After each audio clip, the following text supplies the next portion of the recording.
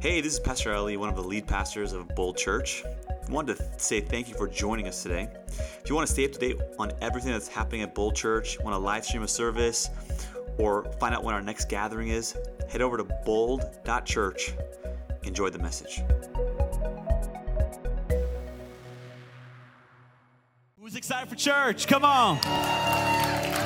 If we have not met, my name is Ali, and my beautiful wife and I, we started this place, this crazy place called Bold 5 years ago with a dream. We wanted to create a place where not only Christians could come and grow in their faith, but listen, unchurched people could come explore their faith. So if you're new, let me tell you, you are VIP at Bold. We designed this place. I preach in such a way where not only the Christians are going to grow, but you can explore faith here.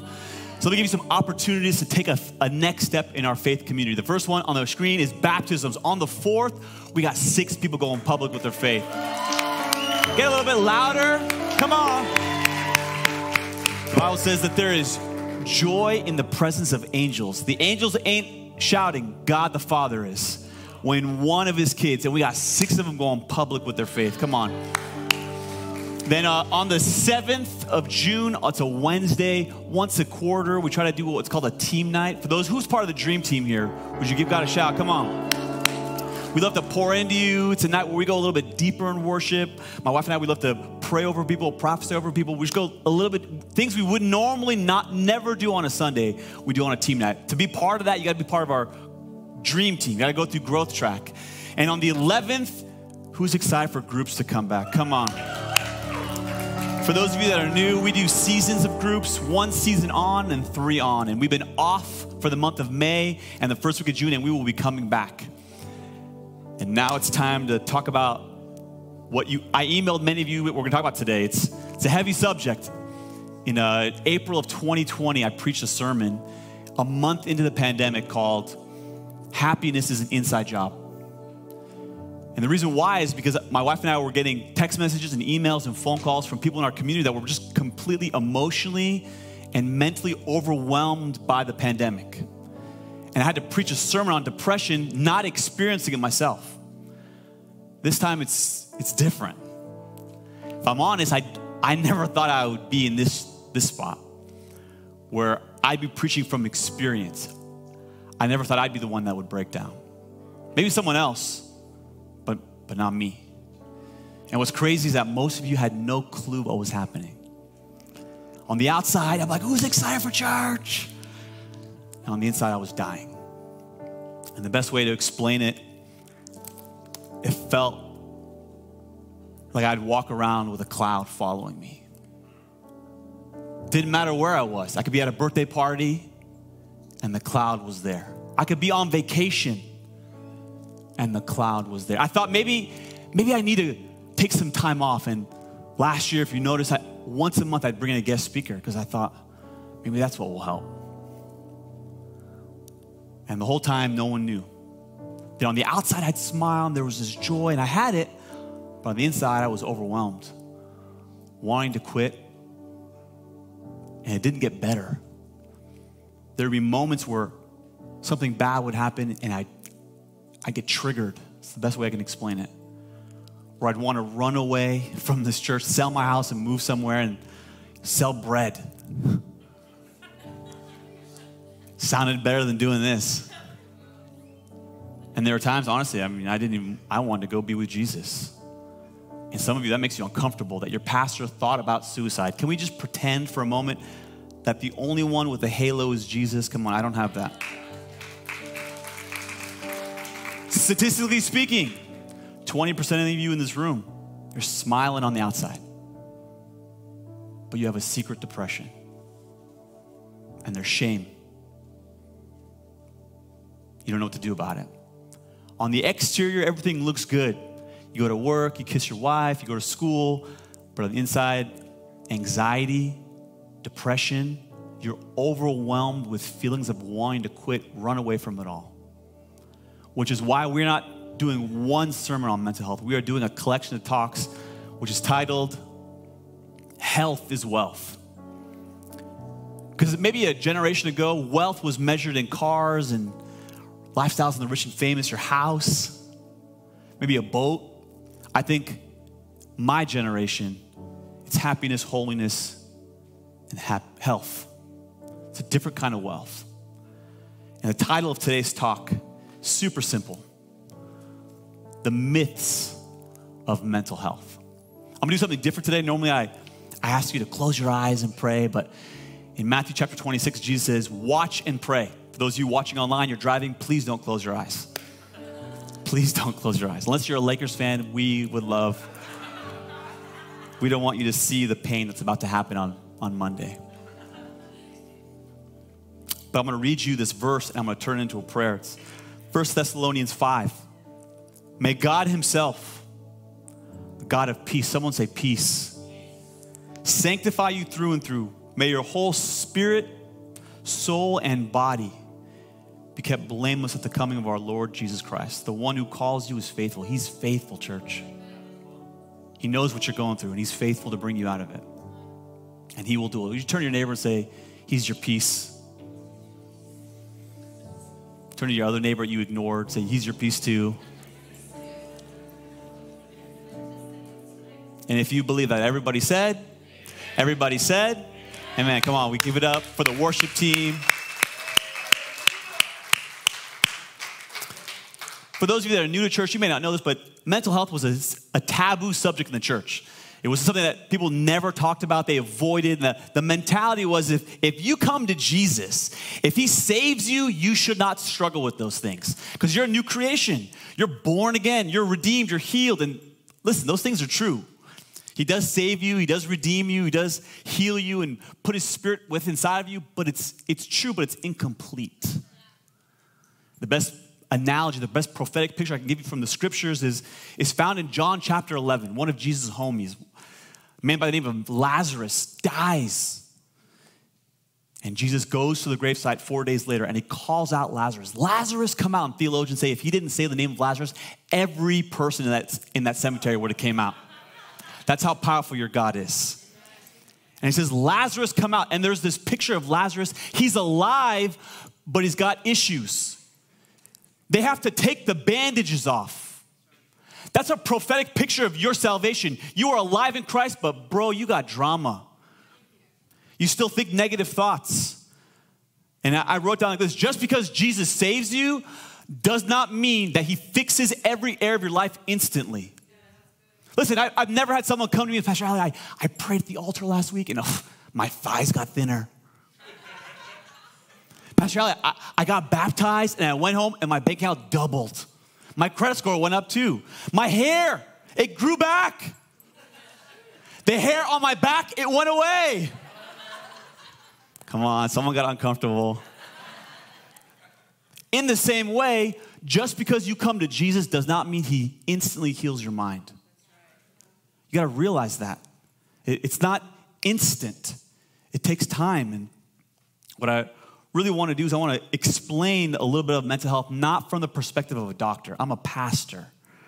I don't have a PhD in psychology or psychoanalysis, but I've been in therapy for 4 years and I've read several books. I can speak from tons of experience and I can tell you what they taught me, but I'm going to tell you up front, I'm going to have the leaning of a pastor. I'm going to lean more on the spiritual than on anything else. And you need to understand that mental health, if you define it, it's these three things: psychological, emotional, and social. By psychological, I'm talking about the chemical balance that's going on in your brain. Some people are born bipolar. It has nothing to do with sin. There's just a chemical imbalance. It's psychological. And the only way to fix it is with some pills or drugs. Sometimes it's emotional. It's the trauma and the pain that you experience in life. Some of you had an awful mom. Some of you had an absent father. Those wounds will stay with you if you don't deal with them. The third one is social. How much sleep you getting? You eating only Taco Bell every day? I mean, sounds like a great meal, but there's no nutrition in that. And the recreational drugs that you use will affect your mental health. Mental health is not a static thing. It can be affected by your lifestyle, your family of origin, and even chemically. It's this holistic thing. And on purpose, listen, I listed spiritual the last. Because Christians often have this attitude, oh my gosh, you have depression? Listen, you just need to pray more. Maybe you have sin in your life.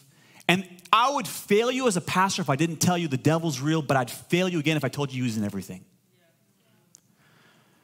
And what I really want to do is explain it through this analogy of my car. When I graduated college in 2003 from Cal Poly, super nerd engineer, I had this like 15-year-old Volkswagen Jetta.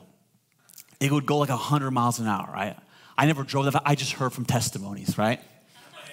Testimonies.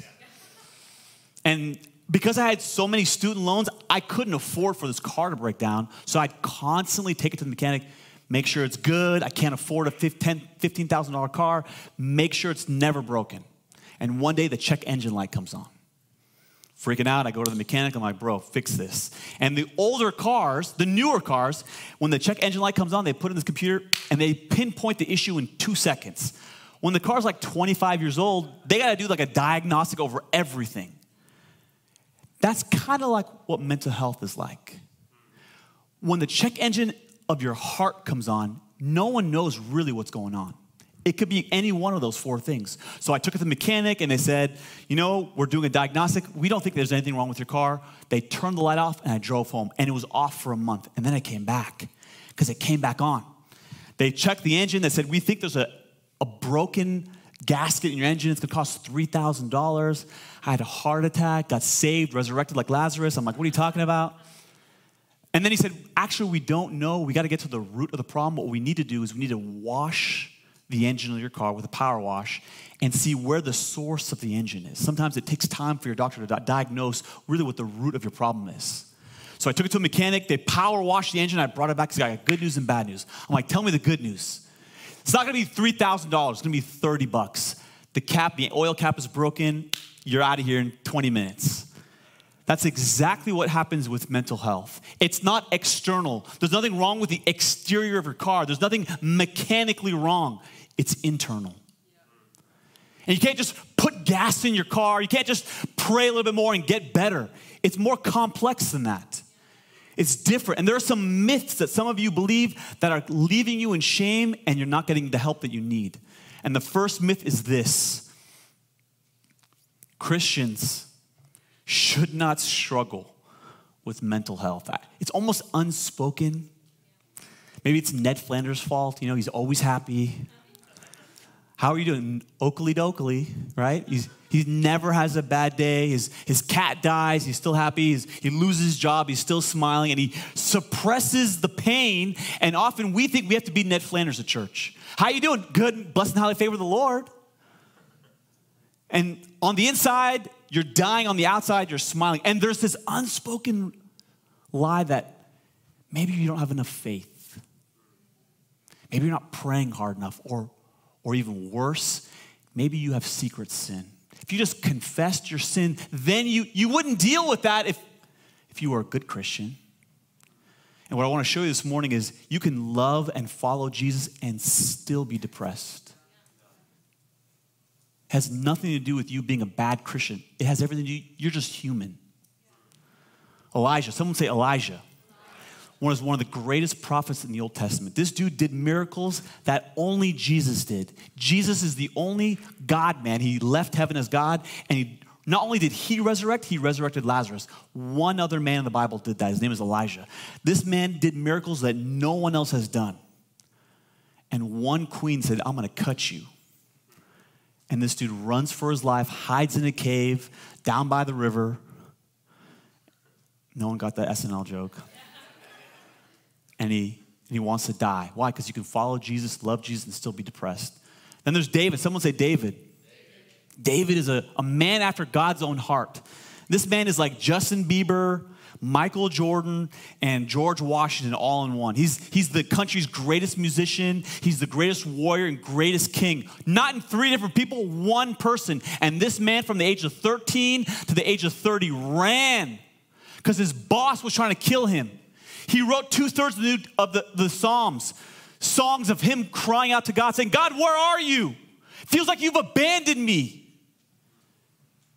And he wanted to question the goodness of God. Why? Because you can follow Jesus and still be depressed. Then there's my favorite prophet, Jeremiah. Someone say Jeremiah. He's the youngest prophet in the Bible. This man preached for years and never saw one person receive Christ. Crazy.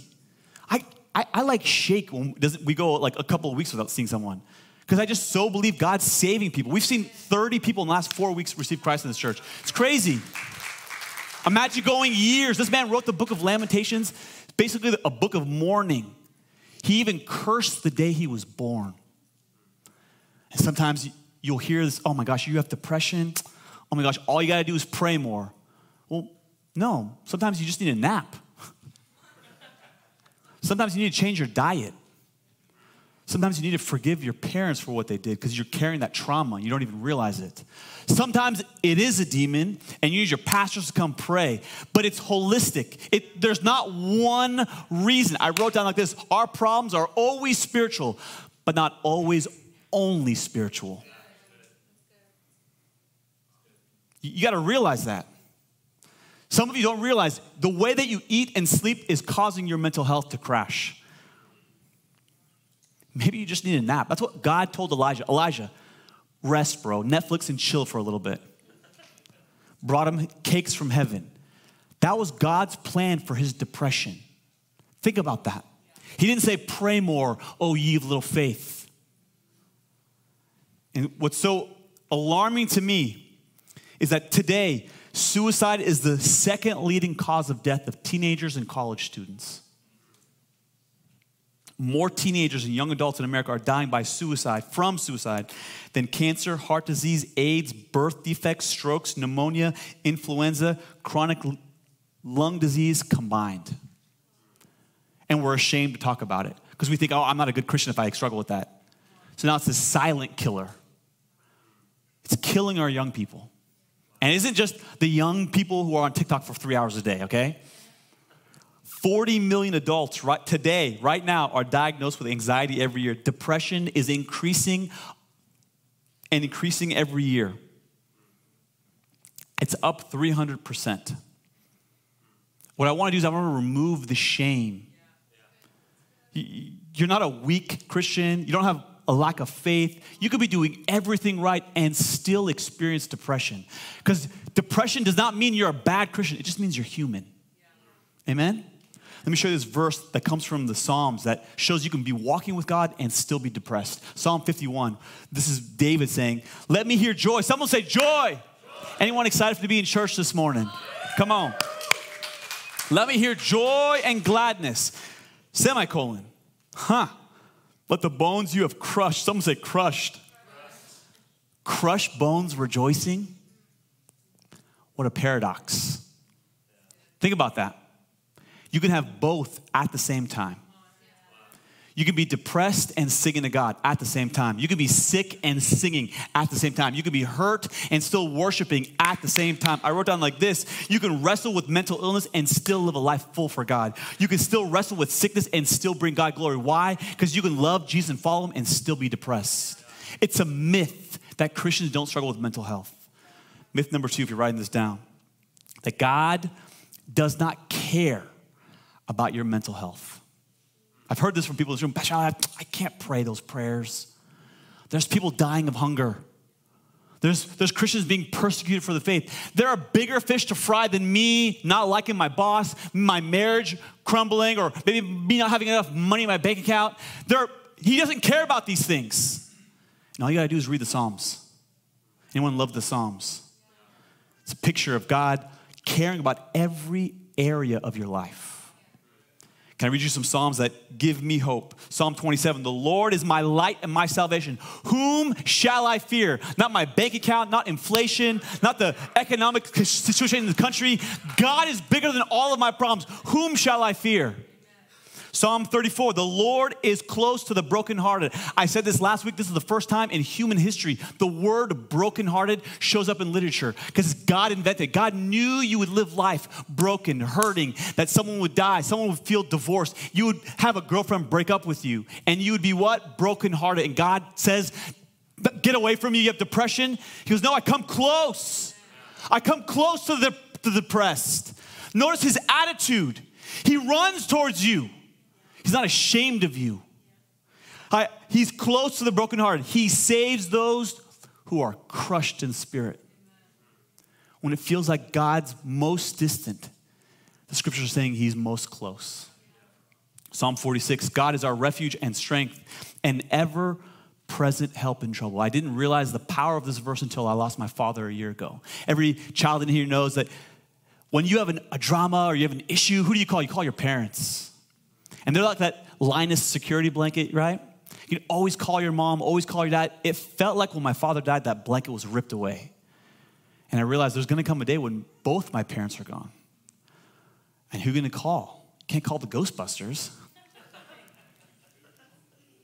There's only one person that's ever present in your time of trouble, and it's God. It's God. There's a river whose streams make glad the city of God. And then this is the most famous psalm. If you're not even a believer here, you've probably heard someone say these words. The Lord is my shepherd. Someone say shepherd. That means you and I are stupid and we need someone to guide us. Just put it out there. I shall not want. He makes me. Makes you. You want to go this way? He grabs you by the neck and goes, no, we're going this way. He makes me lie down by green pastures. He leads me beside still waters. Some of you had an absent father who never came to your baseball games, never came to your graduation. God loves you, and he's like, follow me. I want to lead you to the best life. He leads you. He's in front of you. He restores my soul. He leads me in paths of righteousness for his name's sake. Even though I walk, watch this, through the valley of the shadow of death. It's not real death, it's a shadow. Death is, fear gives the appearance of pain, appearance of drama, but it's a shadow. I will fear no evil, for you are with me. Your rod and your staff, they comfort me. You prepare a table before me in the presence of my enemies. God never promises to remove your drama. He never promises to remove the trials and tribulations. He promises to hold your hand in the middle of them. You anoint my head with oil. My cup overflows. Surely goodness and mercy shall follow me all the days of my life, and I shall dwell in the house of the Lord forever. David's writing this from pain, from tribulations, from trials, and he's declaring God is not some vending machine where he gives me what I want. He's not Burger King where you get it your way. He's the God that leads me because I'm stubborn. He's the God that guides me because I want to go a different way, and he leads me in the path of righteousness, even on my bad days. And these are the verses that we put on mugs, right? We put on t-shirts. But can I show you a psalm that I promise you no one has on a mug? If you do, you're crazy. The man by the name of Haman wrote this. Let me show you this verse on the screen. Haman, very close to He-Man. Anyone know who He-Man is? Come on. That means you're born in the greatest generation, the 80s. Sorry for those that didn't have the Cabbage Patch Kids, Smurfs. That's all I can remember right now. Care Bears, G.I. Joe, He-Man. Come on. It's close. It's Haman. Haman. This dude was a godly man. Listen, I need to show you how godly he was. He had great wisdom. This man, the Bible says, was filled with wisdom and revelation. And then he says he had musical ability. He would pick up the guitar like Ethan and say, excuse me, Ethan, let me lead the worship team this morning. This man was a godly worshiper. Then 1 Chronicles 25 says he has tons of kids. Theologians say he was probably a very committed father. And then he was a great employee. The reason why I'm showing you these things is this man loves God, follows God, and worships God. There's no secret sin in his life. This man knows how to pray, knows how to pursue God. There's nothing wrong theologically or spiritually with this man. And yet he writes a psalm that's honestly scary. There's 150 Psalms in the Old Testament. Only 2 of them end on a negative note. They end on a cliffhanger. Heman writes one of those 2 Psalms. Look what he says. He says, I am overwhelmed. Someone say overwhelmed. That's what some of you feel like emotionally. You're standing under a cloud that's following you everywhere. The scriptures are trying to elaborate what you're feeling internally that no one else sees. This man writes out his feelings. I am overwhelmed with troubles, and my life draws near to death. I am counted among those who go down to the pit. I am like one without strength. I'm set apart with the dead, like the slain who lie in the grave, whom you remember no more. who are cut off from your cave. And what he's going to do in a moment, he's going to do something that I'm very encouraged that some of you in this room are doing. He's pursuing God. You're in church. You're watching online. Praise God. Watch what he says. But I cry to you for help, Lord. In the morning. Someone say, in the morning. You're the first person I turn to. And even though this man is crying out, he's not getting the peace that he wants. In the morning, my prayer comes before you. Why, Lord, do you reject me and hide your face from me? And this next verse is how this chapter ends. And it's haunting. Look what he says. You have taken from me friend and neighbor. Darkness. Someone say darkness. Darkness is my closest friend. This is a godly man who loves Jesus, pursues Jesus, and is overwhelmed with depression. And we would call him a negative Nancy by the way he's talking. This man is overwhelmed. And what I want to show you, there's nothing wrong with him. God included this in the Bible because he's not afraid of your honesty. You can love him and still question him. You can worship and still be hurting. Why? Because he is close to the brokenhearted. And this is what the last 18 months for me felt like. Depression hit me June of 2021. So when we were at the Hotel Valencia and had 200 people, and then we came back after 60 weeks online of doing Netflix church, and there were 65 people in the room. And I'm like, what happened? And I thought a month would go by, maybe a day would go by. I'm like, okay, this is going to pass. And it didn't. And a month turned into two turned into 6. And a year with my depression, silently holding in. And my wife's like, you are crazy. You need to go see a doctor.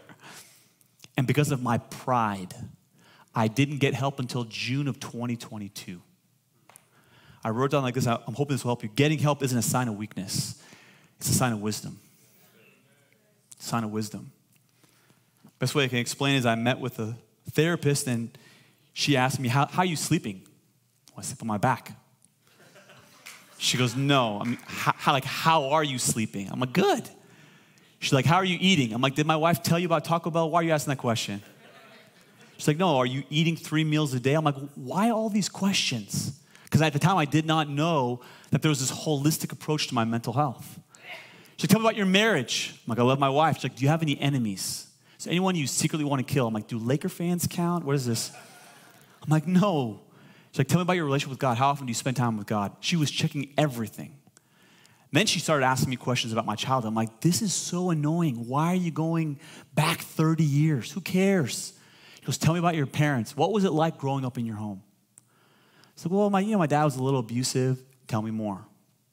And for the next hour, I would explain to her my dad was physically, verbally abusive. And she asked me a question no one in my life had ever asked.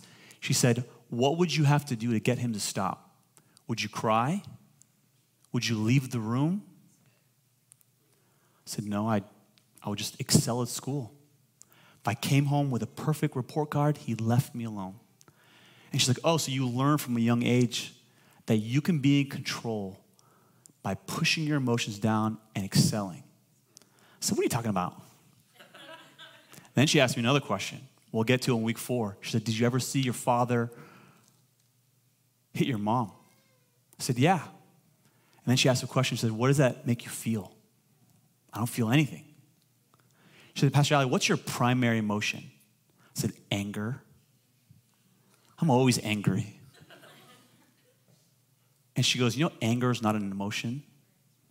It's a secondary emotion. She goes, I think your problem, Pastor Ali, is that as a child, you experienced so much trauma, you didn't have time to process sadness. So you had to learn. To survive, you had to excel. And it served you well. You did well in school, you did well in college, you planted this church, and now your mode of dealing with your emotions, when the check engine light comes on, it's destroying you. Because you don't know how to deal with sadness. This is a book that I encourage any of you who are followers of Jesus, probably one of the top 5 books I've ever read. The Body Keeps the Score. Talks about how many times the things that you experience, if you don't process it properly, you may forget, but your body doesn't. And so you're walking with a limp, thinking that's normal. And she said, we're gonna have to change the way you think. Someone say think. The way you think about sadness. Because the way you're thinking is determining the way that you live. This is what the scripture says in Proverbs 23, verse 7. For as he thinketh, someone say thinketh. This is the New King James, this is the old school. So is he. What's he saying? The way that you think determines the way that you live. If you want to change your life, you don't change your behavior. You change the way you think. Because if you change the way you think, it will change your behavior. Pastor Ali, the reason why your primary emotion is anger is because you never thought about sadness. You don't process it. When you're about to throw your kids across the room because you're so upset, the reality is you're sad they're not listening to you. So here's what I need you to do. You need to renew your mind. You need to change the way you think about anger. That's why in Romans chapter 12, it says this. I think it's this next verse. Do not be conformed. Someone say conformed. Every dad may yell. Every dad may throw things. Every dad may spank their kids, but you don't need to copy the world. Do not conform to this world, but be transformed. Someone say transformed. That's the word metamorphosis, that a caterpillar turns into a butterfly. God wants to make you a brand new person. He doesn't do it by you coming to church. He doesn't do it by you serving and giving. You know how he changes you? By the renewing of your mind. He wants to change the way that you think. Because if you change the way you think, you change the way that you live. And your whole life, Pastor Al, you've been thinking about sadness and anger the wrong way. You're not angry that the church won't grow. You're sad. And you don't know how to process it. So he gave me tips. This is a general formula. This is simplistic analysis of what everyone needs to do. It's simply this. You need to disconnect from the negative and connect to the positive. So when my kids, for an hour, brush your teeth, put on your pajamas, and an hour later, brush your teeth, put on your pajamas. Instead of saying, I'm angry, I would change my language. You're making me sad, Sophia. I'm so sad, even though I didn't feel sad, because I was disconnecting from the old negative emotions. And then I had to connect. Someone say connect. What do you connect to? Watch this verse, Isaiah 26. You will keep in perfect peace. Someone say perfect peace. Perfect peace. You will keep in perfect peace all who trust in you, all whose thoughts are fixed on. I'll get to what it's going to say in a moment. But the word perfect peace, the word peace is the word shalom. Someone say shalom. It means rest. When Adam and Eve were in the Garden of Eden, before sin entered the world, before sickness and death, they had shalom. So the question is, what does perfect shalom mean? And that's not actually what the Bible says. When you look at the Hebrew, it actually says shalom, shalom. Saying peace, peace. And when Hebrew language, one of the things that you have to realize, when they repeat a word, it's for incredible emphasis. Some of you parents know, go to your room. And the first time the volume's down here. Then you're like, go to your room. And you're saying the same thing twice. Why? Because you want it to be emphasized. God wants to give you peace, peace. He wants to give you shalom, shalom. It's so great. It's overwhelming. But how do you get it? Watch what he says. Whose thoughts are fixed on CNN? Fox News? TikTok? How about positive vibes? It's huge in our culture. I'm like, oh my gosh, only positive things. Oh my God. I love doing the Valley voice. My wife hates it. I tell her I do it on purpose. Fixed on you. Did you know the word encouragement? The root word is entheos, which means in God. If you lack encouragement, you need to get in God. So I need to disconnect from the negative. Every time something would happen, every time my kids wouldn't listen, or something at church would go off, I would get angry. I was like, no, I'm not going to get angry anymore. I'm going to disconnect. And then you need to understand that your brain, there's this thing called neuroplasticity that my therapist was telling me that you can literally reprogram your brain. The Bible calls it to be transformed by the renewing of your mind. So even though for 30 years something bad would happen, I get angry and give the person the middle finger from inside my heart. But I tell them, I'm just telling them they're number one, right? Because I'm a pastor. I'm not. And instead, I'd say, you know what? I'm not going to get angry. I'm going to disconnect from that. God, I need to connect with you. And that word, if you go back to the verse, it says, all whose thoughts are fixed. Someone say fixed. This word fixed is the Hebrew word samak. Next slide. It means to prop, to rest your weight on an object. It's like you're sitting on God's lap and saying, I got no other hope other than you, Jesus. I'm not around you. I'm not like going to church. I'm fixing and placing all of my hope on you. And it's what often we call in the church like a promise verse where you lean on it and you meditate on it, you memorize it. Some of you, the only way to connect with God is if you memorize scripture. So I would take a verse that helped me and I'd paraphrase it so I can remember it. Let me show you the verse that I would read constantly. 1 Peter 1 verse 3. His divine power. Someone say his divine power. Not your power, not your education, not your good looks, not your money. The only way you're going to come out of that brokenness, out of that depression, out of that cloud that's been following you is his power. His divine power, if I get the copy to come up, has given us everything we need for a godly life through our knowledge of him who called us by his own glory and goodness. God wants to give me shalom, shalom. But I got to fix my eyes on him. And there'd be these moments where I would literally say, this is too much. This is going to kill me. I'm never going to get it done. No one understands. And instead I'd say, I turned this into a prayer that I'd say all the time. No. God is my source and my strength. I have everything I need to do everything he called me to do. It doesn't matter what I feel. Doesn't matter what I say. I don't need to be angry anymore. I'm not gonna let that emotion control. The check engine light came on. Got it. And I'm processing it with you.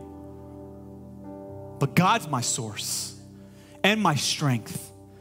And I have everything I need to do everything he called me to do. And for 6 months, I would meet with my therapist every week. And little by little, God would begin to renew my mind around anger. And I remember we were at Bold Conference this last January. Anyone want to come to the conference?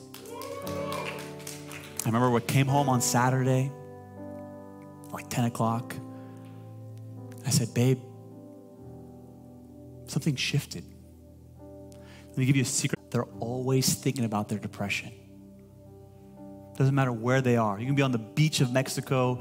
You can be watching a Giants game. Does not matter. You're always thinking about your depression.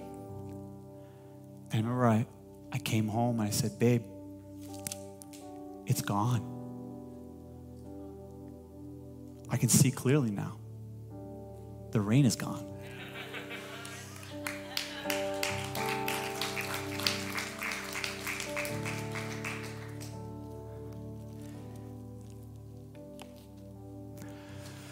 I don't know why God had me go through 18 months of depression.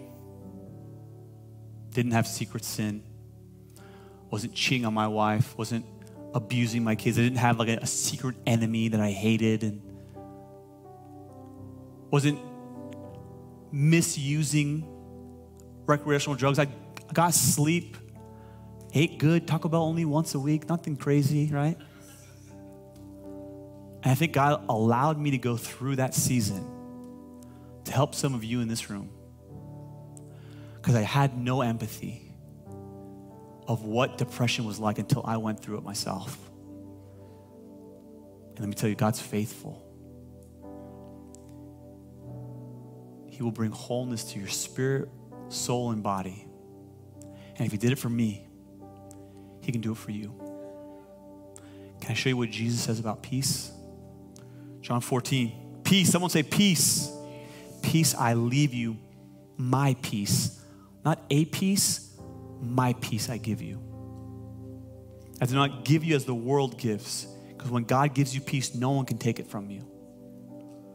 Do not let your hearts be troubled, and do not be afraid. The context of this verse is remarkable, because in about 15 hours, Jesus is going to die on a cross. He's going to have the skin off his back ripped off. He's going to have his beard plucked out. They're going to beat him so mercilessly that the Bible says that he would become unrecognizable. And he experienced all of those things so that you could be forgiven, so that your sin could be paid for. And before he went through that physically exhausting, excruciating thing, he said, I want to give you peace, because I know what it's like to be overwhelmed. I know what it's like when the mental pressure is great. God says this here perhaps to reveal that real peace isn't found in the absence of problems, but in the presence of God. In the presence of God. There's some of you, you have a silent shame over what's going on in your life. Don't believe the lie that Christians don't have depression or that God doesn't care. He wants to give you shalom, shalom. You gotta disconnect from the negative. Stop playing that tape. You gotta be fixed. Someone say fixed on him and him alone. Every head bowed, every eye closed. God, I pray for every person in this room that can hear the sound of my voice. God, there are so many in this room that are struggling. Help us fix our thoughts on you. Train our brains, God, to be renewed in your truth. God, bring healing to those who are hurting, either instantly or in the moment. God, you're the source of all our strength. As you keep praying today, some of you begin to speak to God. Spiritually, though, some of you, you don't know where you stand with God. There are many of you that feel guilty and ashamed of the things that you've done, and you don't have peace. God sent his son Jesus to live a sinless and perfect life so he could become your peace. But to achieve peace was painful. Because on a cross, Jesus had to become our mistakes. He had to become our sin. And then he had to die in our place for it. And to receive this peace that God wants to give you, you got to place your faith in Jesus. It's part of your inheritance. But you got to turn from your sin, place your faith in Jesus, and trust him as Lord and Savior.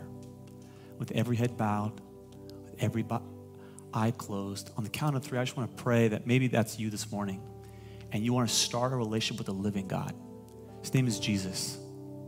He knows what you're going through. He wants to give you peace that surpasses understanding. He wants to bring wholeness, health, because health is wealth. If that's you, on the count of 3, I want you to shoot your hand up. 1, 2, 3. That's you. I see your hand over there. Pray this prayer out loud, everyone. Thank you, Jesus, that you left heaven for me, that you died on a cross for me, that you paid my penalty, that you lived the life I should have lived, and then you died the death I should have died.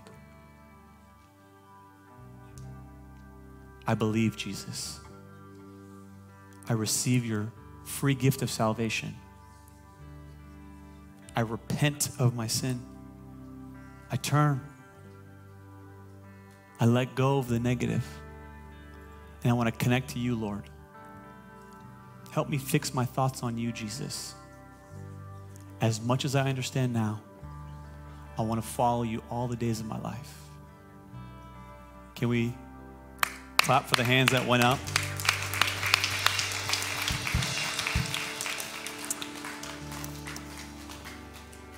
Some of you, though, you're here.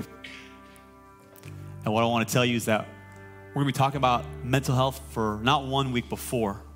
And every week we're going to build on another. So if I didn't speak to you today, next week we're going to talk about anxiety. Next week after that, we're talking about negative thoughts. And then probably the most emotional of all of them is trauma. If I get you to stand, I want to pray that God would do something in our faith community that I don't have the power to do, but the Spirit of God can. God, I pray for every person in this room that's dealing with depression. God, I pray for every person in this room that feels hopeless. I break that lie in the name of Jesus that only through death will these problems go away. I pray that they would never make a permanent decision based on a temporary emotion. God, you are the God that gives hope in hopeless situations. I pray for every person in this room that feels like quitting, that feels like dying, that is overwhelmed with emotions, God, that you would give them hope, Holy Spirit.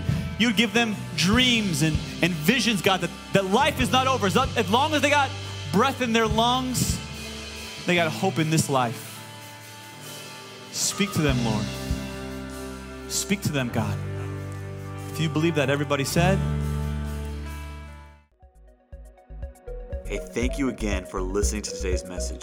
If you found today's sermon encouraging, inspiring, would you consider subscribing to this podcast? That way you won't miss the next word that's coming. See you next time.